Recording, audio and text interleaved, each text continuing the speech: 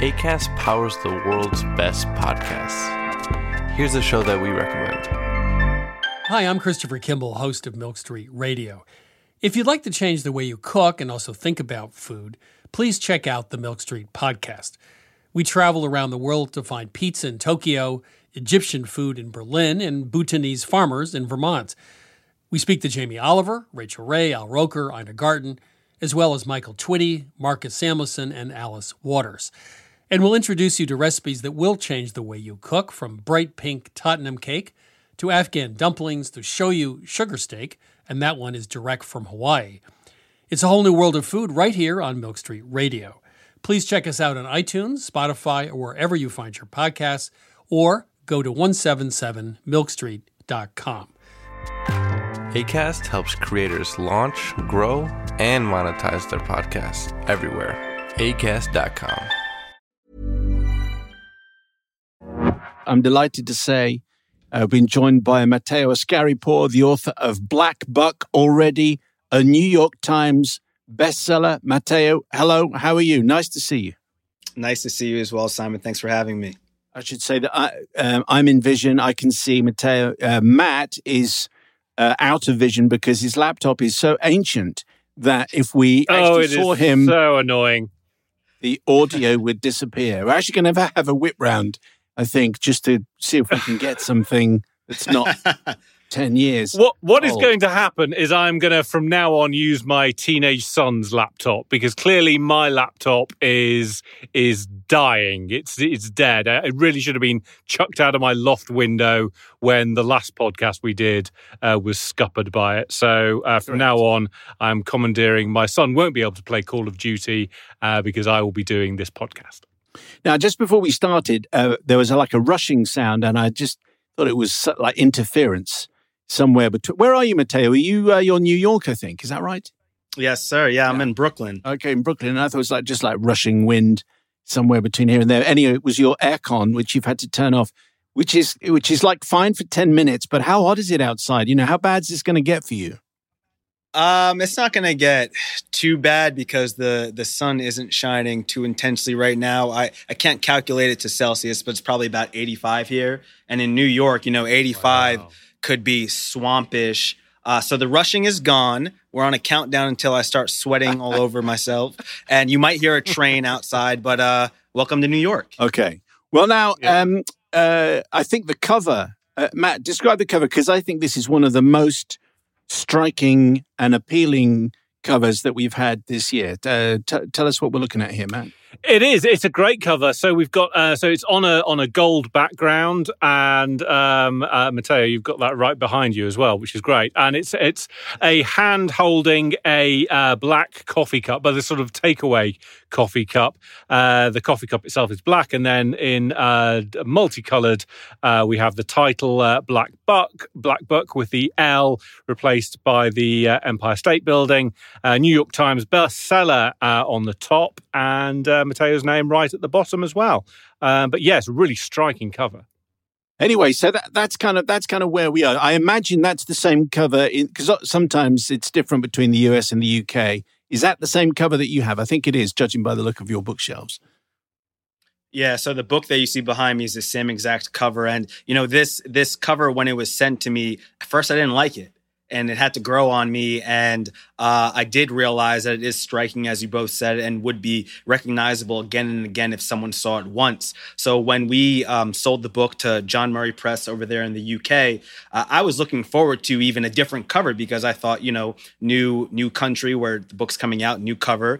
But they were just so taken by it that they said, we're going to keep it the same. And coincidentally or ironically, this cover was designed by a studio out in the UK anyway. Oh, okay. So it came full circle. So why didn't you like it to start with? Well, I'm not sure if folks in the UK are familiar with a young children's cartoon called Little Bill, but that's the first thing that came to mind. This show Little Bill, and just the pastel Easter egg like colors jumping off. I thought that the book would read for a younger audience based on the cover.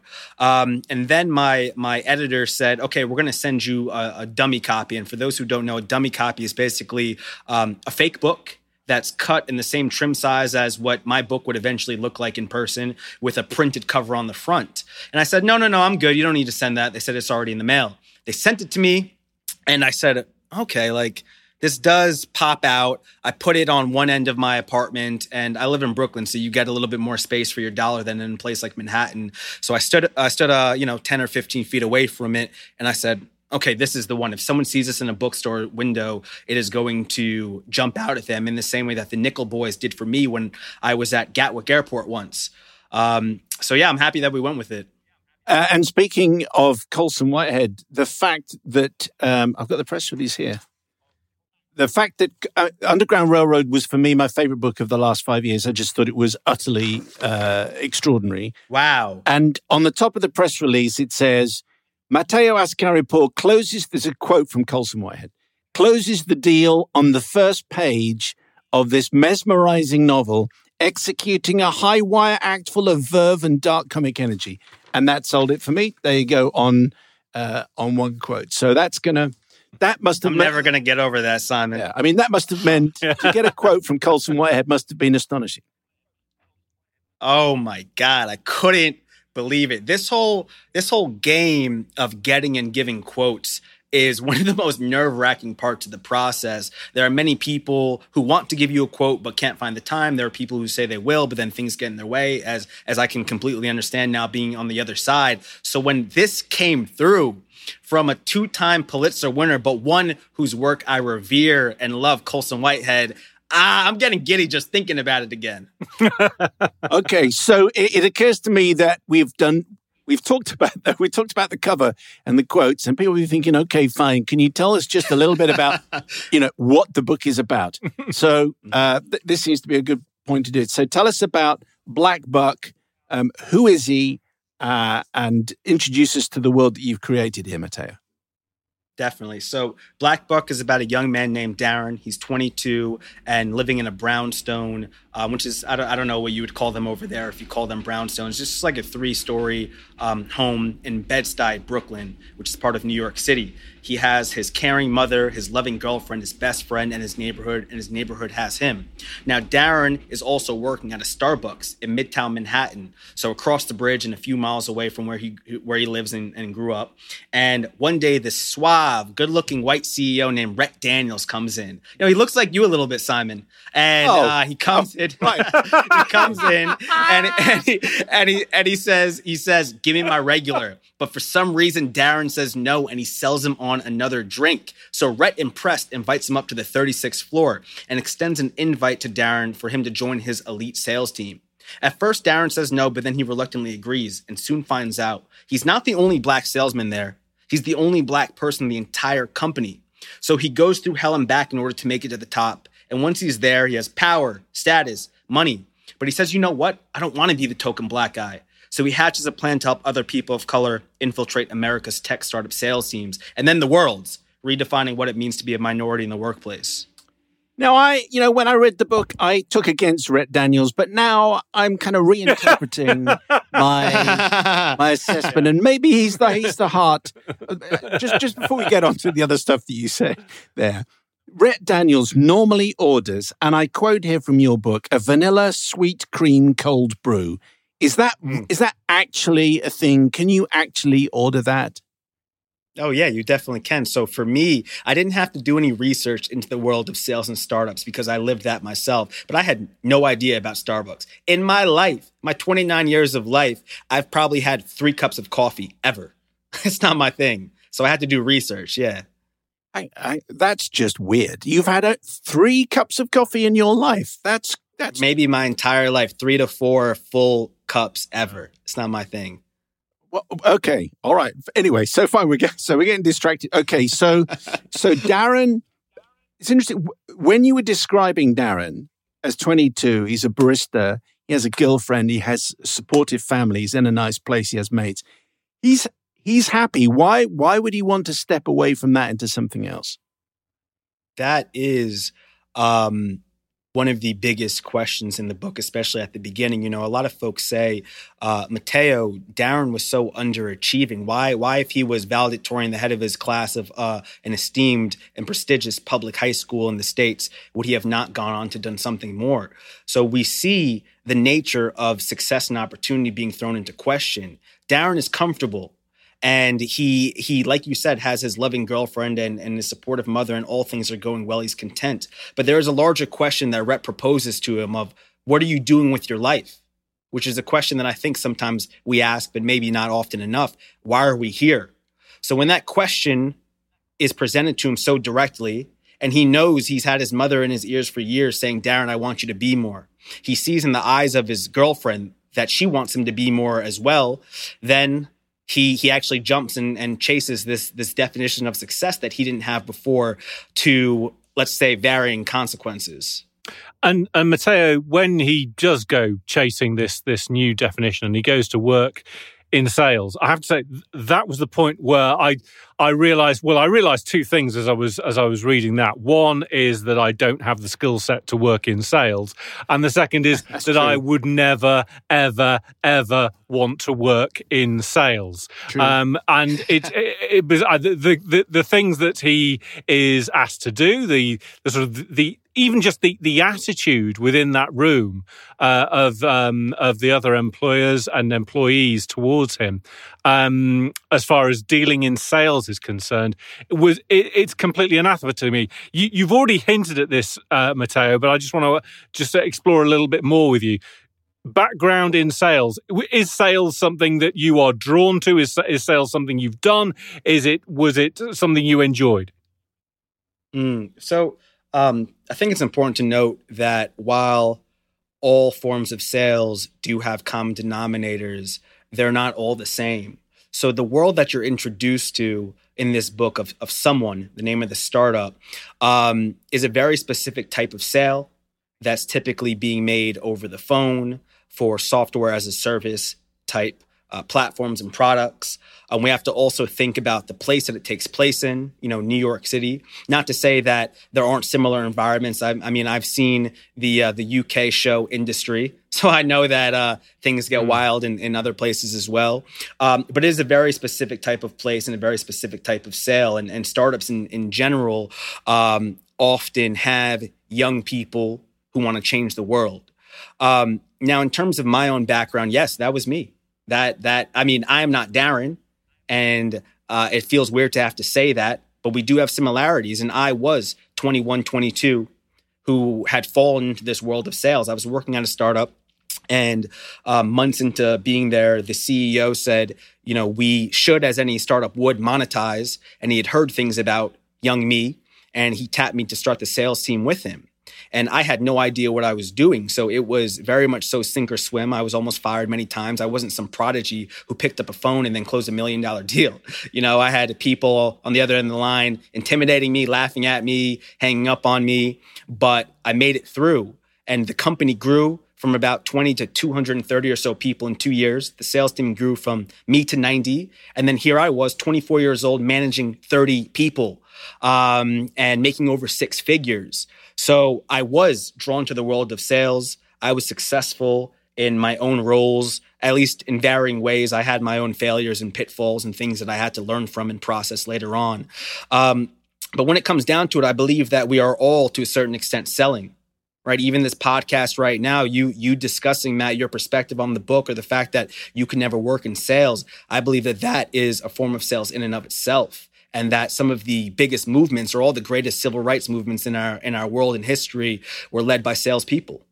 I saw Wendell Pierce in Death of a Salesman just before all the theatres shut in London. And at that point, I'm in complete agreement with Matt. I just thought that whole world of being a salesman, as conventionally defined, as opposed to your broader definition, was just something that I don't get. But I just want to go a little bit further into that, because the book has the feeling of a sales manual. You've written it with various kind of they're kind of bon mots, little kind of, I don't know if it's parody or whether this is proper sales advice. So the first one I've come to here, page 115.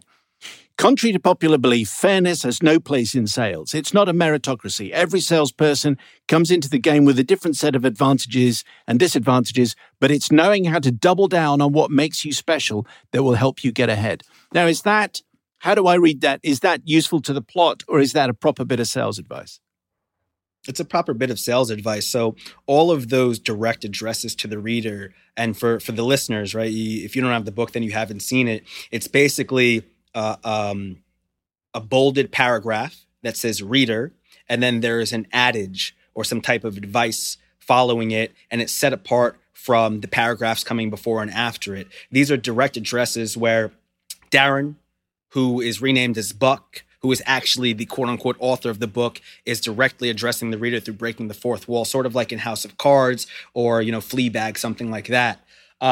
I wanted the book to feel as though it was a sales manual. You're right, Simon, and I'm happy that it felt like that for you. And at the same time, in order to achieve that, these direct addresses to the reader had to be sales advice that would resonate with people who know sales, but could also double as life advice. So for those who don't even know anything about sales, that it could potentially resonate with them as well. That right there, that piece of advice is very true. For me, in my own life, I found that my energy more than anything else was my superpower. So if I were to pick up a phone and call someone halfway across the country or even halfway across the world, if I could engage them with my energy and not exactly what I was saying, but how I was saying it within the first 10 seconds, they would stay on longer, and then I would hopefully be more successful. So that's just in the case of me, but I believe that we all have our own superpowers and should not only accept but embrace them. When you first met your publishers and your editors, they must have thought within 30 seconds we're going to be good here, because your ability, you're like you say, you're selling. Yeah, that's what you're doing, and you sell your book fantastically, better than most authors. You sometimes just struggle to kind of put it all together in a neat couple of sentences. Can you just explain a little bit about how Buck/Darren finds it working in this company, which is called Someone? It's the startup that you mentioned, and you said he's the only black person in a very white company. Mm-hmm. Just explain a little bit about the world that you created for us there. Well, there's levels to it. I mean, there's psychological warfare employed from the beginning, from when he first meets Rhett at Starbucks to a quote unquote fake interview by the director of sales, a young white man named Clyde. And it is the type of environment where you see it being run by young people. And by young people, I'm talking about people who are 24, 25. Maybe at most they're 28 or so. The CEO is about 34, 35. There's a lot of money being tossed around. People are being paid a lot. There are dogs. There are scooters. There is intense partying. There's this ethos of we are the chosen ones. We are changing the world, and we have been tasked with this mission. It is very colonial in some ways, very manifest destiny-like. And I've seen that myself. So it's charged with this atmosphere of young people with kinetic energy saying that we are the ones and we will do whatever it takes to win. Now, when Darren gets in, he sees it as a challenge. At first, he's reluctant. Then he gets in and he sees it as a challenge to prove himself. And he's being put through the ringer. His blackness is weaponized against him. You don't belong. And part of this is because the character of Clyde, it's not just that he's racist, which he is, but he's hurt as well. To present him as a three-dimensional human. He's also hurt because his mentor, Rhett, has now chosen this other guy who he believes will help, bring the company prestige and everything else they need to win. So at first, Darren feels like an outsider, but we see him gradually, especially during his first week there, being immersed into the church of someone until months later, he is an acolyte. He is a leader, and he is in what we would now call the sunken place, which is the phrase that we've received from Get Out. He's lost.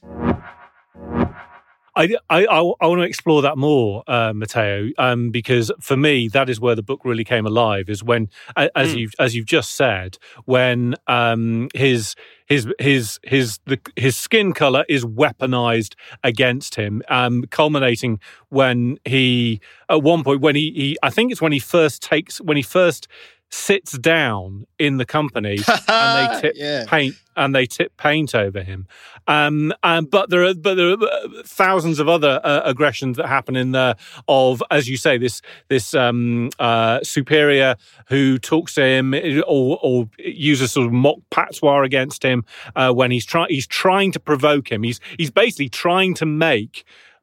He's trying to make Darren walk out. He's basically trying to make this guy say things as racist as he can, so that Darren will get up and walk out, as you say, because he's angry that his boss has showed an interest in Darren. I'm also intrigued by the fact that within this company, which I'm going to say again, oh my God, I never want to work in a company like that. But anyway, but. The fact that you chose to have sort of conference rooms named after sacred scriptures, so in Hindu or in it jumps out straight away when you have a conference room named Quran, and you're like, really? Is that so? What was the thinking that because it just jumped out at me straight, it leapt off the page. I mean, this oftentimes I hesitate to discuss the parallels to reality, right? Because this book, while containing parts of my experience, isn't a blow by blow of my own history, and I want to be clear of that. But the naming of conference rooms, this is something that many startups do. They name conference rooms around themes or motifs that are central to their product or their organization or their mission. So with someone, what they are selling is access to a platform whereby individuals can connect with people around the world in a sort of informal version of therapy. So, for example, if folks are in the UK and they're meeting with UK-based or trained psychologists that can't really reach through to them with this Western type of thinking, perhaps they can connect with someone who is a follower of Hinduism in India or so forth. So that's what they are selling. And because these informal therapists that they call assistants hail from around the world and follow different religions and philosophies and ways of life, they say, let us impart that within our own office on these different conference rooms and so forth, just to really beat home this culture. But what we see in the book and what I've seen in my own life is that there is a fine line between cult and culture. How much of this did you work out as you went along? How much had you planned and targeted? And so the book ends in a very specific place, which is not where the book starts. And I wondered how much of that you had, you'd mapped out before you started. Well, real quick, what did it feel like to you? Did it feel like everything was outlined from A to, I guess, Z, as you would say? Or?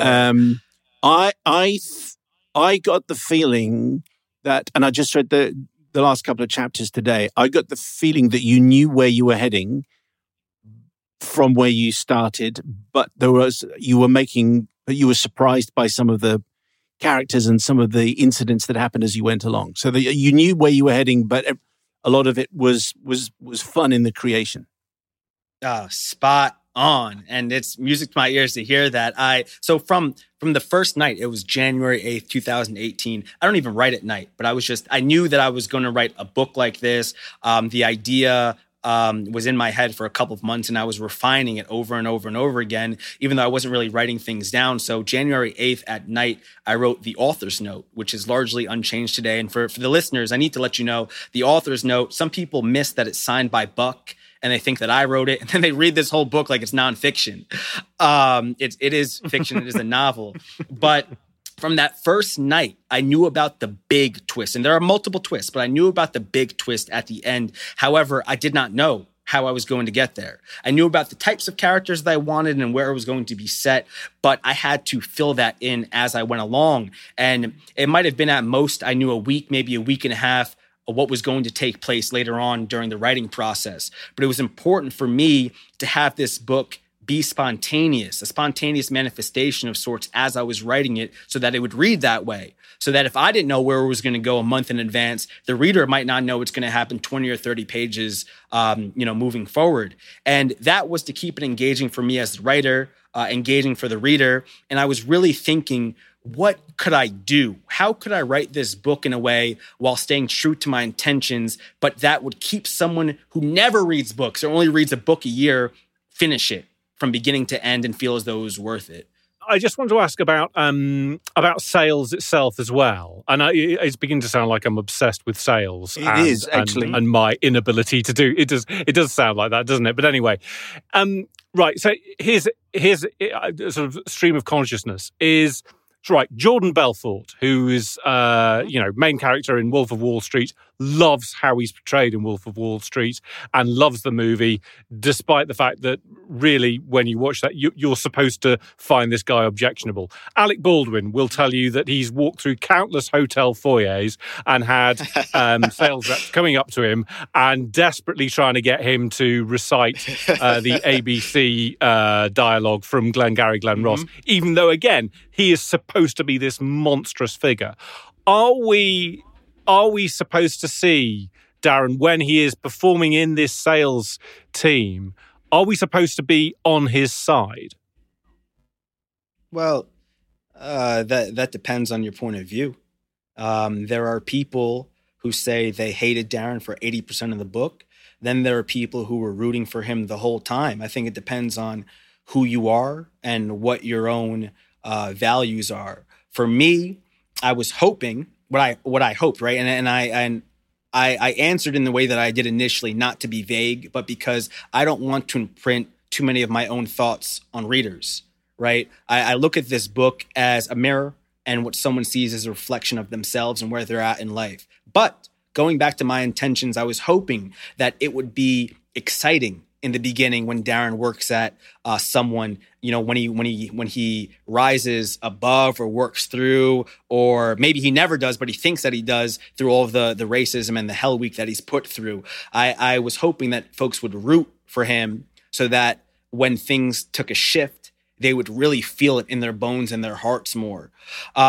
With that said, there are many people of color and specifically Black people who write to me and say, I knew this wasn't going to end well from the beginning. So while I did want him to win, I've been in those scenarios and I was feeling anxious every step of the way. Then I've had other people say this book triggered them because they had experienced things just like this. And then I've had people say, listen, I'm not Darren. I'm like a 65-year-old white woman, but this book really resonated with me because I was the only woman on an executive team where you opened up my eyes to things. That is how I define success today.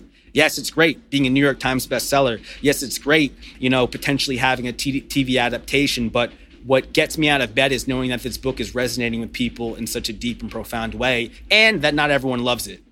Do you think that there'll be some people who read this, Mateo, who think, because there is a cost to Buck of his success, that they'll read it and they'll think, well, you say be more, but maybe you don't have to be more. Maybe he was happy at the beginning. Maybe it's not always, maybe you don't always have to be more. Yeah, well, there are many people who ask, and again, many Black people who say, Mateo, did Buck have to lose himself in order to be successful? Or did Darren, at this point, have to lose himself in order to be successful? And I say, no. But Darren did have to lose himself in order to be successful in this specific environment. It doesn't mean that he couldn't have gone somewhere else that celebrated who he was and thrived there. But again, this and the way that people perceive the book is just so relative to where they are in life. So people will look at Darren, and I've had many people say, Mateo, this is blatantly a cautionary tale. No one should ever be like Darren. And I say, that's fair. I completely understand where you're coming from as well, because the cost that so many people have to pay of take it until I make it, and that line being pushed and pushed and pushed to where they don't know where they stand on it, is high for so many of us. And many of us don't want to or shouldn't be made to pay it. How are we doing on the heat stakes, by the way, Mateo? Because you turned the aircon off. We're hearing trains go past, which is a lovely thing because that all adds to the audio picture. But how are you bearing up? I'm feeling cool as a cucumber. This conversation's keeping me going. Okay. Don't make me focus on the heat, man. Come on. Now, if people are listening to this and wondering, maybe they have a novel in them and maybe they can learn something from Mateo.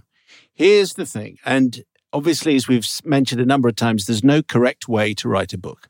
However, maybe we can learn from Mateo. Just explain a little bit about how you get yourself into your writing frame of mind, Mateo, because I have never met, in all the hundreds of authors that I've spoken to, I have never, ever come across someone who preps like you do. So tell us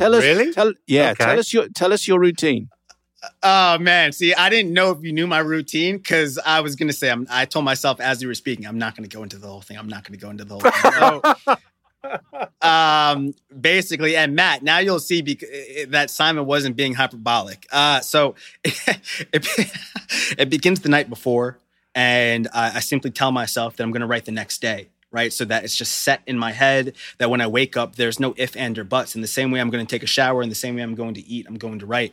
I wake up the next day, and let me tell you as well, this was different in some ways when I was writing Black Buck. This was the gist, but I wasn't writing every day because I was consulting with tech startups across North America. This was after I quit my job so that I could still make money and not be like a starving writer. But this was the gist. I'd wake up the next day, I'd meditate, and after my meditation, I will shower, do the whole hygiene thing, and then I'll make a waffle. Back when I was writing Black Buck, I'd make 3 waffles from a company. I'm not going to give them free, whatever. They're called Vans. And I'd make 3 blueberry or apple cinnamon, look at Simon keeping a straight face, waffles with sunflower seed butter. I had a specific plate. I had a specific fork and knife. This was very Pavlovian. You know what I'm saying? What? I trained myself, just like his dogs, to know that this was going to be the time to write.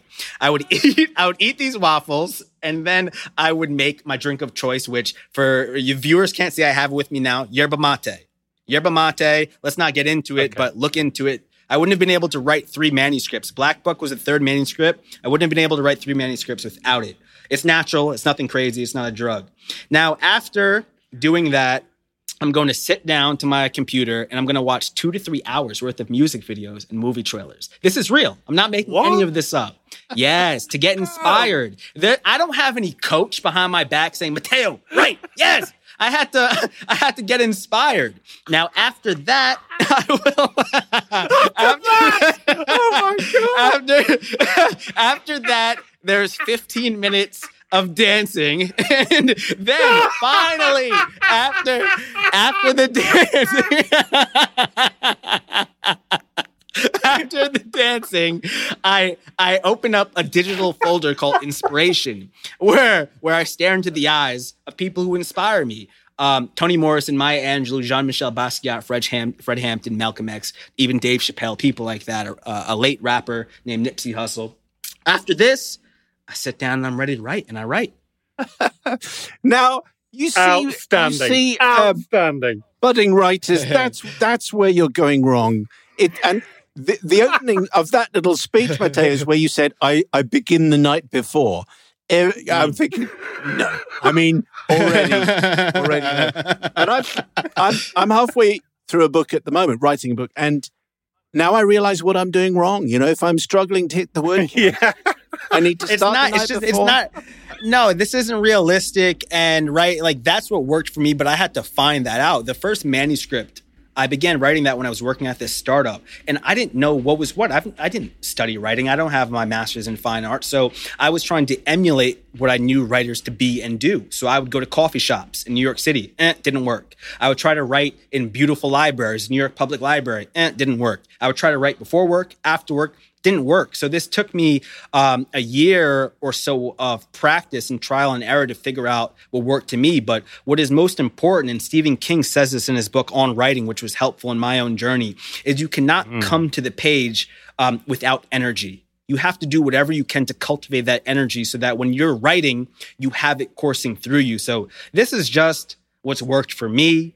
I think what is also most important is for people to hone their voices by consuming as much art as possible. I know you didn't ask for advice, but we're discussing what could be helpful to budding writers or artists in general. For me, I wrote those 2 manuscripts, and it took those 2 manuscripts for me to find my voice, for me to realize the audience that I had in mind, and for me to frankly not care all that much about the intended outcomes, and just to write the book that I wanted for the people I wanted, to reflect the nature of reality that I wanted. And fortunately, it worked out. But there is an alternative reality where I'm back at my parents' house in my childhood bedroom working on my 8th manuscript.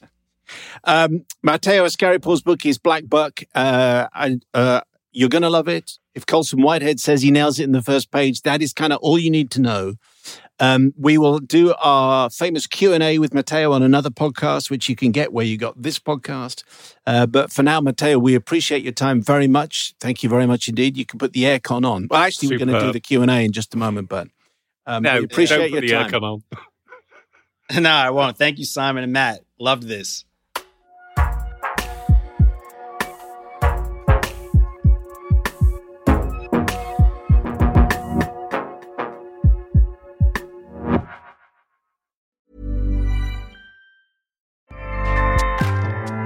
Acast powers the world's best podcasts. Here's a show that we recommend.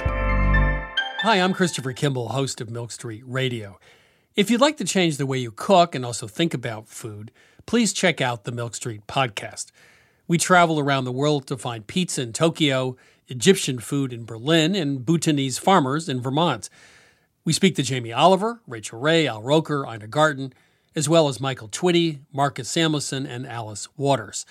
And we'll introduce you to recipes that will change the way you cook, from bright pink Tottenham cake to Afghan dumplings to shoyu sugar steak, and that one is direct from Hawaii.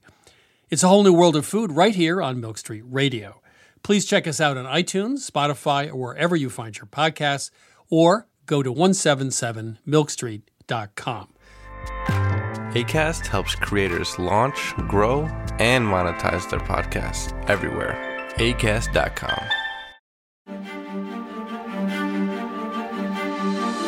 Hello, I'm Violet Manners, and welcome to Hidden Heritage, the podcast that brings you inside Great Britain's favourite destinations. From the same team that brought you the #1 history podcast, Duchess, Hidden Heritage will uncover the fascinating stories behind the UK's brightest shining hidden gems.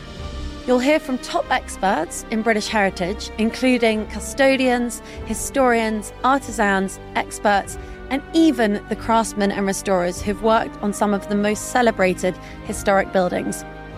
We will share the untold and unique stories that celebrate UK heritage, from landmarks to architecture, artefacts to myths and legends. Hidden Heritage will highlight a side to British history you have never seen before. I'm your host, Violet Manners, and founder of Heritage X, and I invite you all to join us on this exciting journey. This is Hidden Heritage. You can find Hidden Heritage wherever you listen to your podcasts.